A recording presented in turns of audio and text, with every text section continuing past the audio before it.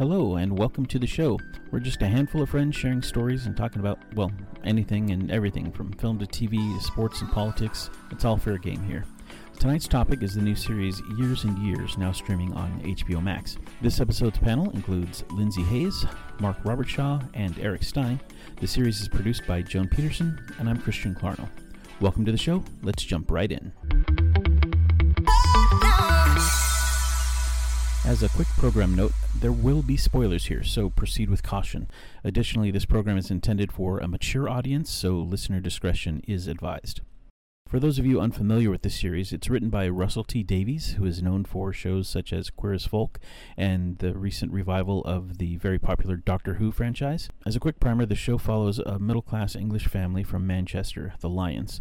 The matriarch, Muriel, and her adult grandchildren, Stephen, Edith, Rose, and Daniel, are dealing with their typical day-to-day lives in modern-day England. Stephen, the eldest grandson, works in the financial sector. He and his wife Celeste have two girls, Ruby and Bethany. Edith, the older granddaughter, is an activist. She's absent for most of the first episode. She's off on some humanitarian trip in another part of the world. She's spoken of throughout the episode, but we don't meet her until the end of the show. Rose, the younger granddaughter, is a single parent, and she's pregnant with her second child from as many fathers. The fathers apparently are out of the picture. Daniel is the youngest, and he works at a refugee camp that provides temporary housing for asylum seekers. He gets engaged to and then marries his partner Ralph in the first episode. Their mother has passed away, and their father has been rarely seen over the years, and they seem to be just fine with that. Another pivotal character not associated with the family is Vivian Rook, a populist political commentator turned politician, expertly portrayed by Emma Thompson. The first episode takes us through 5 years' time from 2019 to 2024. In the show's version of the immediate future, Donald Trump is elected to a second term in the U.S. Political tensions are high, and Vivian makes a name for herself as an outspoken woman who says what others are thinking. Financial systems in the U.S. and elsewhere are being stressed to the brink, and the refugee crisis in the U.K. and around the world continues to worsen. By 2024, the end of the episode, we will see tensions between the U.S. and China boil over to the point where Trump launches a nuke at a Chinese-made artificial island, throwing confusion and turmoil even further out of control in the already tense global atmosphere. See? I warned you there'd be spoilers. So I heard about this show a short time ago from an old high school buddy on Facebook. His post was really impassioned, and as it happened, I was looking for something to watch anyway, and so I figured I'd watch the premiere episode. But after binging the first 4 episodes, I looked at the clock and saw that it was 3:30 in the morning, and so with some hesitation, I turned off the TV. But the next morning, I devoured the rest of the series and immediately told Mark about it. Mark, it took you a few days to check it out, but I think you ate it up almost as quickly as I did. What were your first impressions? I thought that it was captivating because it hit so close to home. I thought it was a little too real, so it wasn't comfortable to watch. But the foreshadowing of what could happen just kept me really intrigued. Eric, what was your thought after your initial viewing of this? I was feeling rather hip, to be honest with you, because my wife Jackie and I watched this show a year ago right now. So yeah. I feel like we were ahead of the curve. I was doing a show for PCPA, and one of my castmates came in and said, I just watched this show on HBO. And she said that it was terrifying, which is something I would usually avoid. I'm not a big fan of scary things. But once she explained why it was terrifying, and once I found out Emma Thompson was in it, I was like, well, we got to check this out. We were, really intrigued and disturbed by it. And we actually processed it a little differently than you all because we couldn't binge it. We kind of went, oh God, I'm going to have to take this in little doses. So it took us probably a month to watch the whole thing because we would watch an episode and then wait almost a week sometimes before we were like, are you ready? Can you manage this? Or we're going to sit down and watch. I think the last 2 episodes we did in one shot. I thought it was so well written. I didn't realize at the time that the person at the helm of the show was kind of the person who brought Doctor Who back, Russell Davies, this guy who really revived Doctor Who and really made it the pop phenomenon that it is. You know, he's done so many other really exciting television shows and limited series as well. Queer as Folk is one Yeah, of those. And, the Very British Scandal, Right. also, which I think is the title. It's quite good. But I think it was really Emma Thompson that made Jackie and I tune in, and then realizing how well written it is. But the thing that was terrifying was how unbelievably plausible it is. I don't know if we're worried about spoilers or anything. Christian, am I avoiding what's going to possibly come later? well, no, at least not for this, because I would like to think that if you're listening to this, you probably already seen it. Yeah. If you haven't, just be aware that there may be spoilers. So Well, there's your warning. if you haven't stop listening and go watch it now. Okay, so but I would say there totally is the coronavirus. They get a respiratory illness that starts to sweep through the refugee camp, and Emma Thompson's just going to let them all die. So I was like, holy crap! This is like what's beyond prediction. It's like, Yeah. when Nostradamus type. Yeah. Say it again, Lindsay. Prescient? Prescient. That's even fancier than I was thinking, but I'm going to say it. Yeah. It's Nostradamus-like. So anyway, I thought it was incredible. And I also was quite taken with the performances, just incredible performances across the board. Yeah, this family, the Lyons family, the matriarch is the grandmother. The parents are kind of out of the picture, and then the adult children are living their own separate lives and then coming together as a family. The characters are kind of like a real family. They're all very different. They clearly love each other but have their own problems. And I'm just wondering, Lindsay, as a teacher of literature, how did the characters work for you as far as their difference and their relationships? Oh, well, I mean, perfectly relatable, perfectly despicable, perfectly admirable, sometimes within the same scene, sometimes within the same sentence. And I enjoyed that about them, although I have to admit that, certain characters like Celeste just got my hackles up, with almost everything that she said. But they were intriguing in terms of their family dynamic. I mean, really accurate, really, really strong. You remember when Edith gets on the phone with them finally on the computer at the end, Right? And they just won't shut up. Right. She can't tell them what's happening. Yeah. Sometimes it's like my family, and and you just want to shake them all. And that's what I feel like they're really realistic. But I'm glad you asked me that question, but I was actually prepping to answer the same question that Mark and Eric did. Yeah, do it. Okay. Okay, so struck by the title Years and Years, a nice generic sort of title, nothing very specific about it, which years and years, but you get this sense of a progression of things going on. Right. And it felt just very like generic and relatable. And then did you guys notice in the opening sequence with the numbers flipping that then goes to Years and Years, that it has a similar sort of feel to Black Mirror? Just a little, for sure. Yeah. Like a quick, and then just the sound of it, and it had like an arpeggiated sort of like, which is then, who's the composer is Murray Gold, who is also on Doctor Who. Mm-hmm. Put into the big theme that happens later, the Into the Future theme, that in the end then just like dissolves into absolute chaos. So like, I just want to say that like everything about this, from the characters to the opening to the music, I thought was just amazing, just pulled me in. And I agree with everything that you guys say about the discomfort of it. I mean, this has been a year where I've tried to actively avoid discomfort in what I'm watching because I just can't take it anymore. And this is one that felt okay to push through. I wanted to. Right. Yeah. Speaking of the music, it was not always comfortable. Some of the chord progressions and the clashing harmonies were really aggressive, which helped fuel the intensity of a lot of the scenes.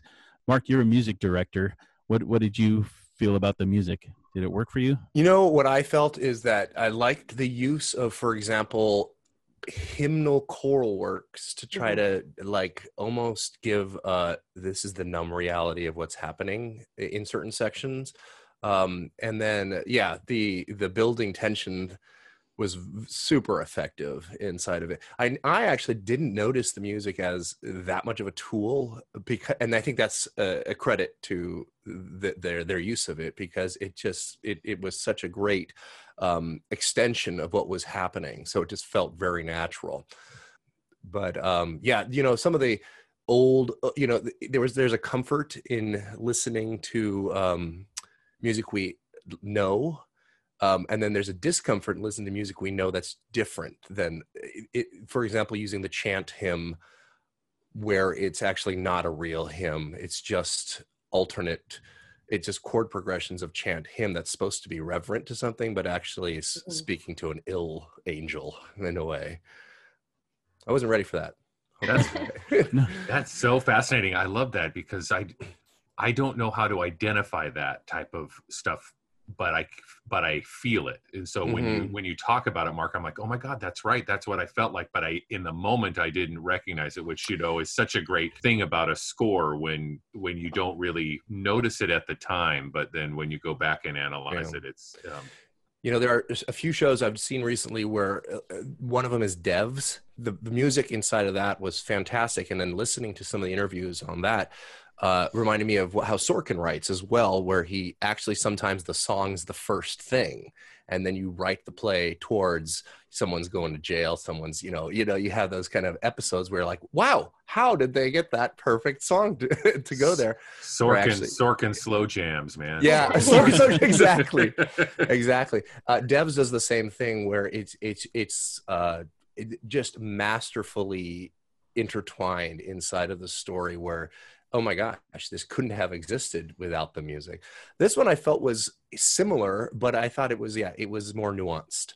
So yeah, I agree with you, Mark. And I went back and listened to it again and tried to look up stuff about that Into the Future anthem.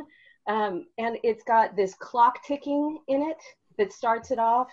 It's got a high pitched sort of, what do you call it? Is it tinnitus when the high pitched sound in your ear? It has that running through the beginning. And then it begins that, like, it's the sound that people create, or music that people compose when it's beautiful technology emerging, like progression, things growing, things moving. And then you're right, like putting in those kids singing, it's supposed to sound reverent, but instead it sounds dark at the same time. Despite everything being so consonant and all of that at first, it's like, it's ominous. Yeah, it's very similar to you watch a scary movie and a kid is singing "Na Ring Around the Rosie." Right. All of a sudden, it just flips what that's supposed to be, which is kind of interesting, because actually that song in particular is about dying, but it became a children's song, and then we switch it back to how it's an ominous piece, actually. Yeah, you mentioned, Lindsay, the theme of emerging technology, and there is a lot of emerging technology in this show. At one point, we see one of Steven's daughters. She has an avatar, but instead of being an emoji on her phone or tablet or whatever, it's a literal mask on her face, a digital mask that she can hide behind. And I thought that was kind of an interesting take on what could very well happen in the not too distant future. What did you guys think about that and some of the other little technological advancements, I guess you'd call them, that they predict in the show? I absolutely, Bethany, her situation is absolutely heartbreaking as a teacher of teenagers. Just, just broke my heart to watch how she needed that mask. It reminds me of a student I have right now who refuses to be on screen, and will just lift her hand up into the frame every once in a while to signal that she's there, but refuses to speak and is just pathologically uncomfortable with who she is. So you know how like Mark was saying with the Ring Around the Rosie, the lightheartedness of those avatars masking the pain underneath, it was just, the sweeter it sounded, the more horrible you felt for her. I don't know, Eric, what about you? I mean, dealing with a lot of kids who can struggle emotionally and getting close to them, how did it make you feel? Yeah, I teach in an acting conservatory, so I do deal with people who tend to be more extroverts. But the idea of technology continuing to progress in a way that keeps people more at a distance is so believable. And I could imagine, especially the younger generation, really, really holding tight to a way to hide more. And so the idea of, the whole technology aspect of the show was so fascinating because a lot of it was exciting. The idea of not having to carry your cell phone around and be able to just tap your fingers and make a phone call. I don't know if I want to get surgery to do that, but it looked kind of cool and convenient. The whole Alexa type Senior, the Alexa of that world was obviously seemed really convenient and helpful, and ultimately towards when we get to the end of the show could be something I think kind of beautiful, the way where that goes towards the end. But so much of the technology is also terrifying. The idea of what Bethany wants to do at such a young age is just heartbreaking. At one point in the show, right after that tense moment between the parents and her, she gives them some information that they're not pleased with, and she runs up the stairs. And I don't know if anyone else noticed, but hanging on the wall at the bottom of the stairs is a corded telephone. And I just thought that was interesting, that was still a thing, although they never use it, and they always use Senior or cell phones or whatever, but there was still a corded telephone that just a reminder of simpler times was there on the set. I thought that was clever. Yeah, that's a nice symbolic touch. In thinking about Bethany, if I had to come up with a thematic idea for this entire episode, it would be something that Rosie said. What's real, what's not, how do we know? And I think you can apply that to Bethany. Like you hear her say she's transhuman and you're like, that's not a thing. And then that's what her parents, they're dismissive even when she says that she's not trans, and they're like, they're always changing the words, and so they immediately push her out of their family group and their group of understanding. But at the same time, you have to ask yourself, well, is that real? It turns out to be one of the realer things in the show. I mean, we've got Viv Rook, the politician, what's real about her, the refugees, what's happened, even that sex with a robot thing, when Rosie goes on that date. Like, what the heck is real here? What is really a connection between people, and what is a lie? What's a conspiracy? That whole thing I thought it reminded me of that play, and Eric, you have to remind me, the play, Sylvia, is that the one with a goat? Yeah, it's called Who is Sylvia? It's called the subtitle is Who is Sylvia? Why can't I think of? Oh, it's called the Goat. Yeah, it's called The Goat. Yeah, The Goat. It's which is a play about a man who falls in love with a goat, and I think it was a kind of a reminder of how these things are going to still going to be the next jarring thing, and we progress beyond this. But I thought it was very effective in going like, oh wait, we're moving too fast. We can't accept all this yet. Yeah, it was interesting. In fact, one of my favorite moments is when the parents are talking to her. And, well, let me back up just a little bit. One of my least favorite moments is when the mother is invading her daughter's privacy by going into Senior and getting her private internet history, and finds that she's been searching about trans life and adjusting to being trans and all these things. And the assumption on the part of the viewer and the parents is that trans is transgender. And so they are coping with that evening and said, we're going to have a united front, we're going to support her, whatever.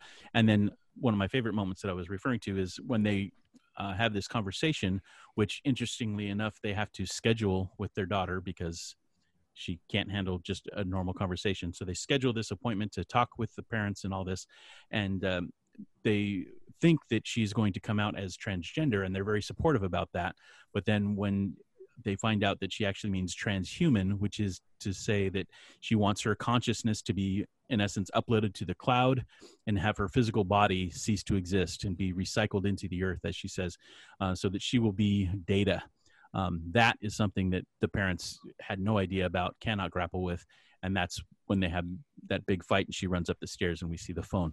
But initially, the first part of that conversation, when they're so accepting, I thought was very cool, because it's only a couple years in the future at this point. And I think if we actually get to the point in a couple years where a conversation like that could potentially go smoothly for someone to be able to come out to their parents as transgender, I think that would be a huge advancement, because that's still something that, for, I would say, a large portion, if not the majority of the population, is still pretty tough to grapple with. And they seem to handle that very well. Unfortunately for them, that was not the conversation that actually happened. But anyway, I thought that was an interesting take on things. The, I wanted to just amplify a little bit what Mark was saying about the goat, because it's written by an amazing playwright named Edward Albee, and he is a gay man who wanted to write a play that would play in a very liberal place like New York City, and he wanted to write a play that would cause a liberal viewer to go through the experience that somebody who does not support gay rights, does not understand what it is to be gay. He wanted to write a play that liberals could actually experience that journey. And I think it's fascinating that he wrote that as a gay man. And what he does so brilliantly in The Goat is it is absurd at first. It is repulsive at times at first. And then it starts to become beautiful. And you start to think, at least my experience, I saw Bill Irwin do it with Sally Field on Broadway. Well, my experience was it went from being laughable to being beautiful over the course of 2 hours, which was a really fascinating journey as a very, tree-hugging liberal guy to go, oh, I guess this is what something that I find very acceptable that other people don't find acceptable. I guess this is the journey that they go on sometimes. So I just think it's a play that sounds so absurd, but is really it's just masterful. I think it's a masterful piece of work that unfortunately very few theaters can actually produce it. Right. So I'm really glad that you said that, because it was occurring to me. So a lot of issues in this are set up as black, white, right, wrong, real, not real. So very polarized. And so that when we have the experience as the audience of hearing transhuman, hearing phrases like Christian said, recycle the body into the earth, and you go, like we have that same discomfort, that same judgy sort of thing, and it's a nice little, well, it's not a nice experience, but it's a really, I think, authentic experience. And I feel like most of this show is just setting us up to think we know the right answer for something, and then to realize that we pretty much know nothing and everything is completely unpredictable.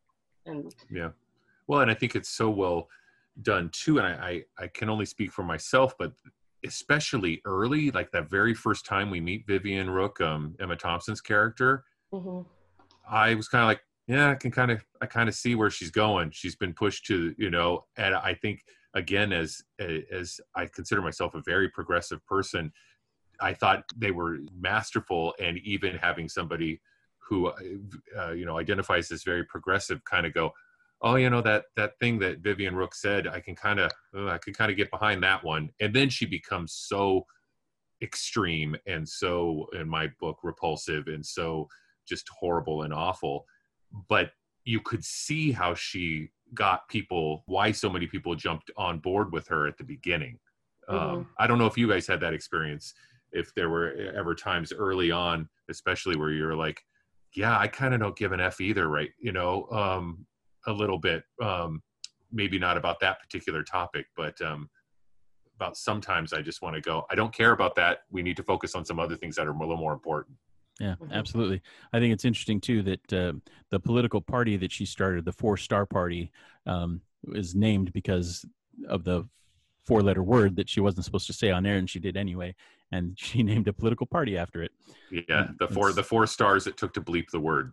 And nowadays, with I think it was in Newsroom, is that the goal for the news is to create an informed electorate. And now where people get their truth from whatever source they decide to get their truth from, then truth doesn't make a good argument, but hits make you more popular. So you get Yeah. more hits on your website because you did something like say fuck on the air. That all of a sudden becomes a new truth for people. So. Yeah, and speaking of truth, how about Ralph and his conspiracy theories? And you know, that's exactly of the couple, who do I like better? Well, I like Ralph right now because he's not a cheating bastard, and you know, and he's sweet and he's lovely, but he's a little cuckoo, you know, for Cocoa Puffs because he's, you know, picking up these things and he's intrigued by them and he wants to know more. He wants to know more truths. But what he's searching for, unconventional things, unconventional truths that still make him feel good. And, you know, when he said, I'm not saying I'm absolutely right, but you can't say that I'm absolutely wrong. Right. And I was like, you got me there. I don't know. Lindsay and I are currently watching a masterclass by Neil deGrasse Tyson on just scientific thinking. And a couple of brilliant things that he said was like, it takes the same amount of intellectual laziness to have someone come up to you and say, I have two crystals I'm rubbing together and then they cure me of all my diseases. It takes the same amount of intellectual laziness to say, oh, I'll buy them from you. What do you want for them? Or to say, oh, that's a scam. I absolutely think that what you're saying is a lie. Both of those involve no effort on your own, but a pre-bias to what the truth actually is. And then the other thing that he said was that one of the worst things to happen to scientific thinking is the internet, because any bias you have, you can go to this machine and say, is this true? And it will tell you it is. And it will say beautifully with a lot of nice voices that, yes, you are absolutely right. There was a conspiracy to do whatever. Yeah. And that truth is now subjective to where you look for it. I can't wait to watch that masterclass. Jackie and I, it's great. We're going to purchase it next week. We're excited. But yeah, right now we don't go to a source to discover the facts. We have the facts in our head and then go look for the source to support those facts or whatever we think the facts are. What is your trusted source of news now? What do you go to that you can go, okay, I trust this and this is where I can actually maybe even the better question is there a source of news out there that could change your mind? Yeah, I don't know that there is necessarily a totally trusted news source anymore. What you're getting is opinion rather than news. I don't think you're necessarily getting the whole picture. At least you're getting a very colored version of the truth. So that makes it a lot more difficult. I think maybe NPR, the one that I like the best is BBC World. I think their news is relatively unbiased. But in general, I think it's really tough these days to find news that is really fair and balanced, as Fox News likes to say. It's getting harder and harder. And I kind of miss the days when you had Walter Cronkite or somebody who was just reading the news, not giving an opinion on the news. To bring it back to years and years, I think they do a pretty good job of keeping the news as part of the show. They constantly have a radio broadcast in the background where they give you a little bit of filler information about what's happening around the world, about financial collapses in certain sectors and elections that are coming up, and the news is still very much a thing. In fact, the character Viv, she talks about fake news a lot of times. When there's some kind of controversy involving her, she dismisses it, which of course is very familiar to all of us now. And I think that was a clever thing for them to do, is to be able to give you some exposition in a way that didn't feel like exposition. So they could tell you that financial markets were having difficulty and that America was going through a huge financial crisis. It was just a little bit on the news, but that affects Stephen because he's in the financial markets. And I thought that was a nice use of just a little bit of exposition to further the story without having it drag on into an unnecessary scene. Yeah, I think it's interesting because when you were talking, Christian, about the different news networks, what I was hearing is, a for-profit versus a not-for-profit situation. Obviously, the American news networks are a for-profit organization. NPR is a not-for-profit organization. They are not necessarily motivated by how many people are tuning in. They are motivated by how many people decide to donate. They survive on grants and different things. So there is finance involved in NPR, but it's not trying to sell advertising. Right. They're not trying to get the MyPillow guy to do a commercial on there, and BBC, if I'm not mistaken, is a state. I don't know if the word is state sponsored, but it's the government seeing the news as a necessary part of society. So it's what Walter Cronkite was. That's what's happened is it's about trying to get people to tune in. Fox News has cornered a market on a particular area of the population, so they report news that will get those folks to tune in. But all of the news sources that I see on television, other than NPR, I agree with you. I think NPR does it well, and that's what I find really frustrating is there's a game to it as opposed to a reality to it. Well, that's what's so alluring about Viv Rook, isn't it? Doesn't she break things down into understandable chunks of black and white and good and bad? And I don't give a, taking away all the complexity that's inherent in every single thing that exists in the world and making it super simple and easy to understand. And people are like, sign me up. Everything's too complicated. Tell it to me real. That's what I want. And misunderstanding for a complexity as a roadblock. And wanting to do this clear path of like instant understanding of something. There's no wonder she's so attractive to a lot of people. And it's so great that's why everybody needs to watch Years and Years, because we see what happens with that type of leadership. We see what happens with that type of mentality. At first, it would be like, okay, yeah, well, I'm attracted to that would be nice for the world to be that black and white. But as you watch Years and Years, you realize and you get to see possibly Nostradamically what is going to happen if we stop thinking critically, if we stop thinking in nuance, and we just try to reduce the world to a black and white world. Yeah, when your decisions become more emotional than rational, then there's some serious problem. So I was going to ask a question to bring us back to Years and Years just a little bit. I remember that characters.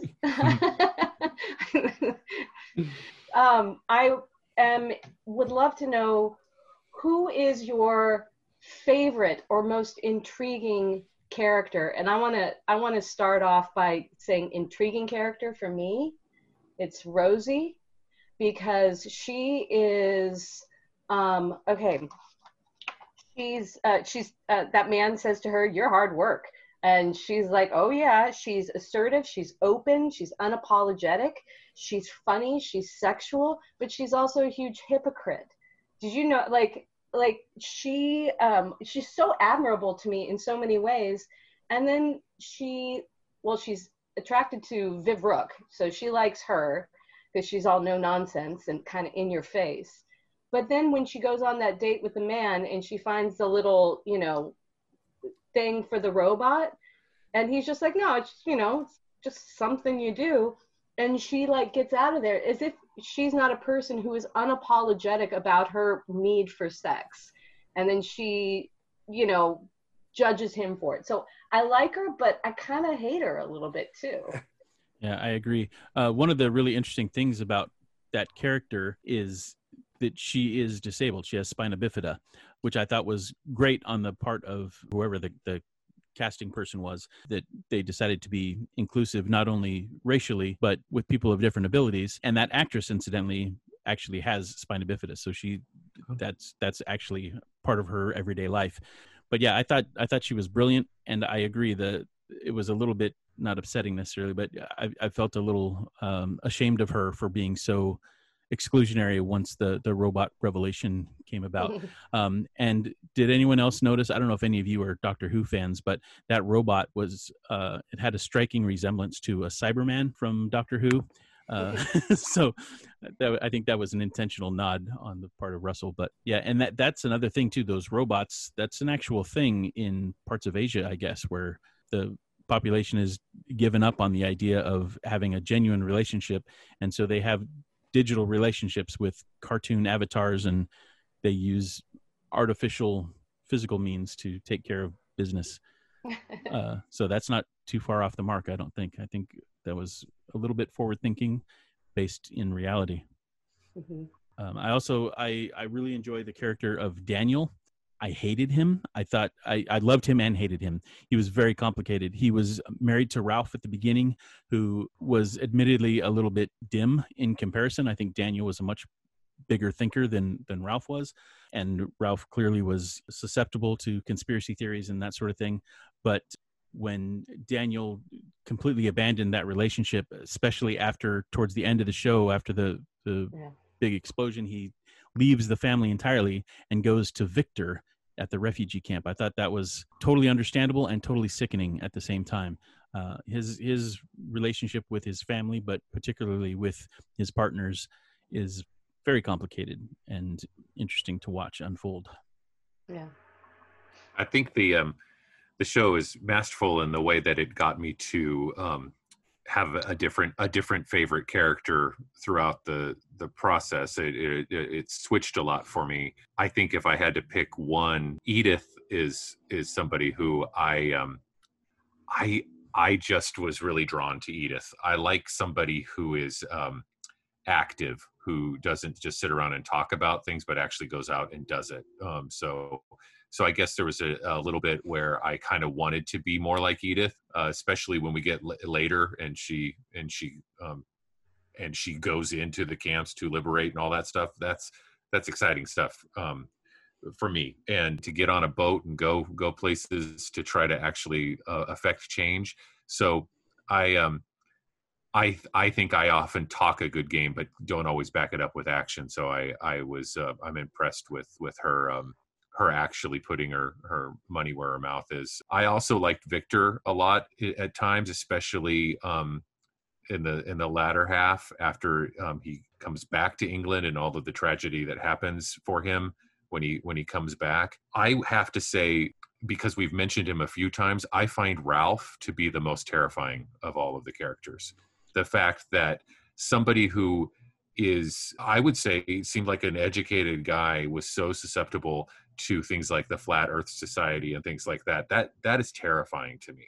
That people are that easily swayed to a conspiracy, and the sad thing is, people are. When I first heard that the Flat Earth Society existed, I was like, what the hell? And then to go and realize how many people actually believe this is unbelievably shocking. And I of course I'm not shy about talking about politics, so forgive me, but that's the saddest, most depressing, most heartbreaking thing for me about the whole Trump era is I thought that about 5% of the country were awful, and Trump has made me realize that about 35% of the country is awful.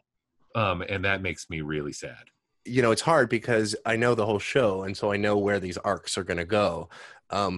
But for me, even though I know the whole show, I think Victor, represents the unattainable purity that everybody else is so riddled with these these demons. Everybody has a bad side. Some of them are able to rise out of them. Some of them become victims of their own depravity. But I thought Victor was a good example of an innocent person being thrust into this world. He doesn't really have a hero's journey, but he just kind of represents a homing beacon of truth to me.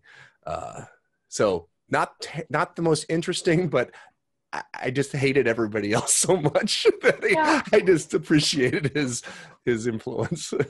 If I were to think, though, if I'm thinking in terms of like the whole series, and and it's hard not to. It's the person for me is Bethany.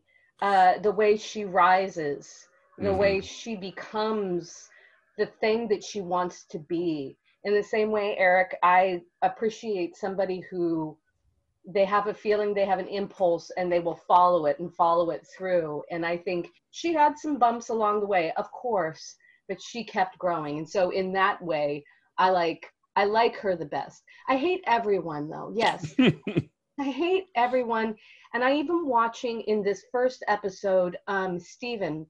So Stephen and Celeste.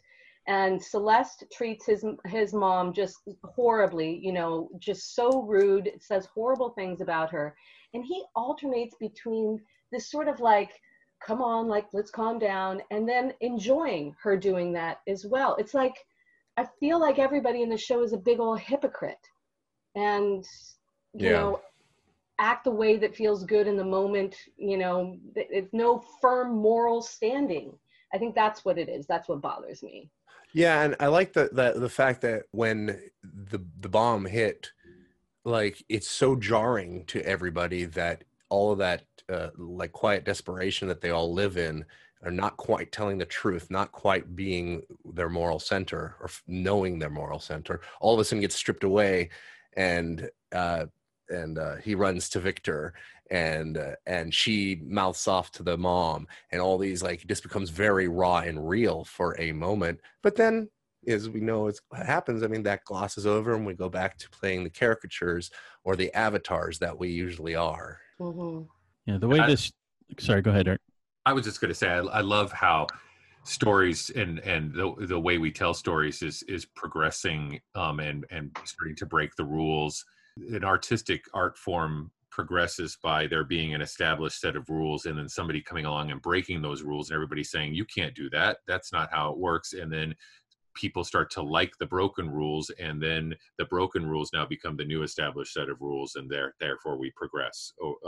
And we follow it in visual art, we can follow it in music, we can follow it in theater, we can follow it through so many different works in any type of art form. And what I'm so fascinated by is this ability now to write really complex characters that there isn't necessarily an identifiable hero and an identifiable villain. There's so many times where somebody will ask, especially when you're directing a play or you're helping try to develop a new play, well, who's the protagonist and who's the antagonist? And it's getting harder to identify that. Obviously, there's a relatively new trend of the anti-hero. I think Breaking Bad being one of the best examples of that out there, where somebody is doing so many bad things, and yet you continue to root for that person. I just am amazed at at people's brains and their ability to pull this art form apart and come at it in a completely different way, because it sounds crazy for us to be so passionate and excited about a television show where we readily admit how much we disliked everybody. But then we could also talk about many moments where we were very supportive of these people. And I think they're just getting really good at putting real people and real life into a dramatic form. And something that I noticed, you talk about the storytelling aspect. One of the least interesting characters for me was the storyteller.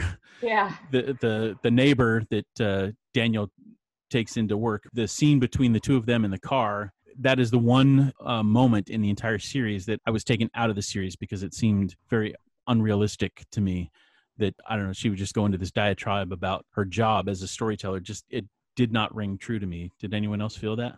Yeah, it's like the author stepped in there and said, I'd like to tell you how I really feel about this project that you're currently watching right now. Storytelling is an art, and I am an artiste. You know, that's what I felt about that. And then later on, when she's telling that story and everybody's into it, and you've got Victor and Danny kind of hiding out in the open and holding hands, you know, and being a part of that. And that, by the way, that was just, it just made me so mad. I hated that scene so very much. Right. The beginning of the end. I totally agree with you, Christian. Fran was put there in this episode to let us know that we're watching a story. Right. So this whole thing began, the whole episode starts being introduced to these characters, the grandmother and her adult grandchildren and all this. And Rosie is going to the hospital because she's a little bit premature in the birth of her son, Lincoln. And the kind of catalyst that was most compelling to me was Danny holding his new nephew and kind of opining on what the future will be like for him. And so he kind of says, you know, what's it going to be like politically? What's it going to be like socially and all these things? And then we go into that fantastic montage where we have all of the events in everybody's lives. The wedding between Ralph and Danny, the passing of the Queen, Donald Trump's second presidency, all of these things happen. Brexit. I think Brexit happens. Yep. But it's all done within this montage, and it's all tied together by birthday cakes. So Lincoln's first birthday cake happens, and then second birthday cake, and it gets to his 5th birthday. So we get to 2024. I also thought it was interesting that your grandmother's 90th birthday cake happens in that montage. So we get an idea of how old this woman is, and she's still around at the end of the series. So she's 100 by the time we're all said and done with everything. But I just thought that montage was brilliant to be able to fit in all that information in a relatively short period of time and to propel us 5 years into the future in a relatively short period of time and get us from real life today to the not too distant future and see how much can dramatically change in such a short period of time, so that by the time we get to the end of the episode, when Trump goes off the rails and that Chinese island is destroyed, we get propelled very quickly into that situation. And part of the reason that was done so well is that music that I was referencing, the Into the Future music, where it's got that sense of forward momentum over and over, and it just meshes so perfectly. And it sounds, as we were talking about, as Mark referenced, it sounds so consonant, it sounds so beautiful, but it also sounds off slightly. It's a little too much. And I think if 2020 has taught us anything, that we can understand that feeling of forward progression and not knowing what's coming next, but knowing something big is going to come next. Yeah, in the series and in life these days, you keep thinking, well, okay, that's it. Nothing else can possibly happen. And then murder hornets. It's really, really bizarre. I was going to say something about the montage. I think montages are scary when I see them because it pulls you out of being invested in the character in their space. But they are occasionally brilliant. The opening of Up, I think, is my favorite montage. The ending of 6 Feet Under is one of my favorite montages ever, just because we got to know all the characters. I thought it was very brave to go, we're going to give you a little bit of exposition on these characters and then immediately start the fast forward so you don't get to sit with them for a while. But I thought it was really well done because it prepared me for what the show is actually about, which is not necessarily the drama in the moment, but actually the long-term effects of the path we are headed on right now. So, yeah, about that right before the montage when Danny's holding Lincoln and kind of wondering what the future is. Part of me, in my own resolution to everything, is hoping that all of that turmoil and strife and grief that happens over the course of the rest of the series is just him imagining what might happen in the next several years in Lincoln's life, and that's not actually what will happen, and that things will really turn out much better. That's my hope, is that in reality that's what happened, and it was just a dream.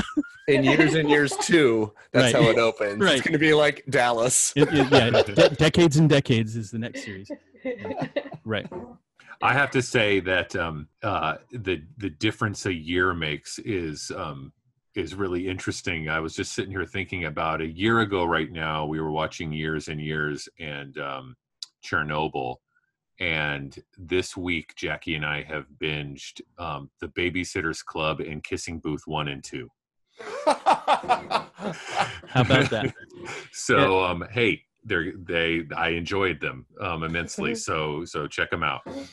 It's interesting to think about the fact that you and Jackie watched this a year ago, before coronavirus was a thing and the world was still relatively normal, and then we watched it now. It must have been a very, very different experience for the two of you than it was for the rest of us, because the world has forever changed in the last 6-7 months, and that hadn't happened yet when you guys were watching it. So this, although I'm sure it seemed very plausible, wasn't quite the same experience that it was for the rest of us. I think it was unbelievably plausible, but seemed far in the distance. And so watching it now, I would imagine would be like, oh my God, where it's happening. Yeah. For us, it was kind of like, this could totally happen. Yep. Hopefully we take some steps to make it not happen.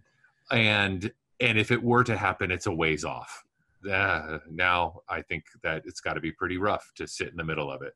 Yeah, it's interesting how as each day passes, the reality kind of lines up with what happens in the show. There are enough seeds planted in reality that blossom during the show, and it's frightening to see. They've gone through so many small scenarios that add up to be huge crises, and it's frightening how plausible it all is.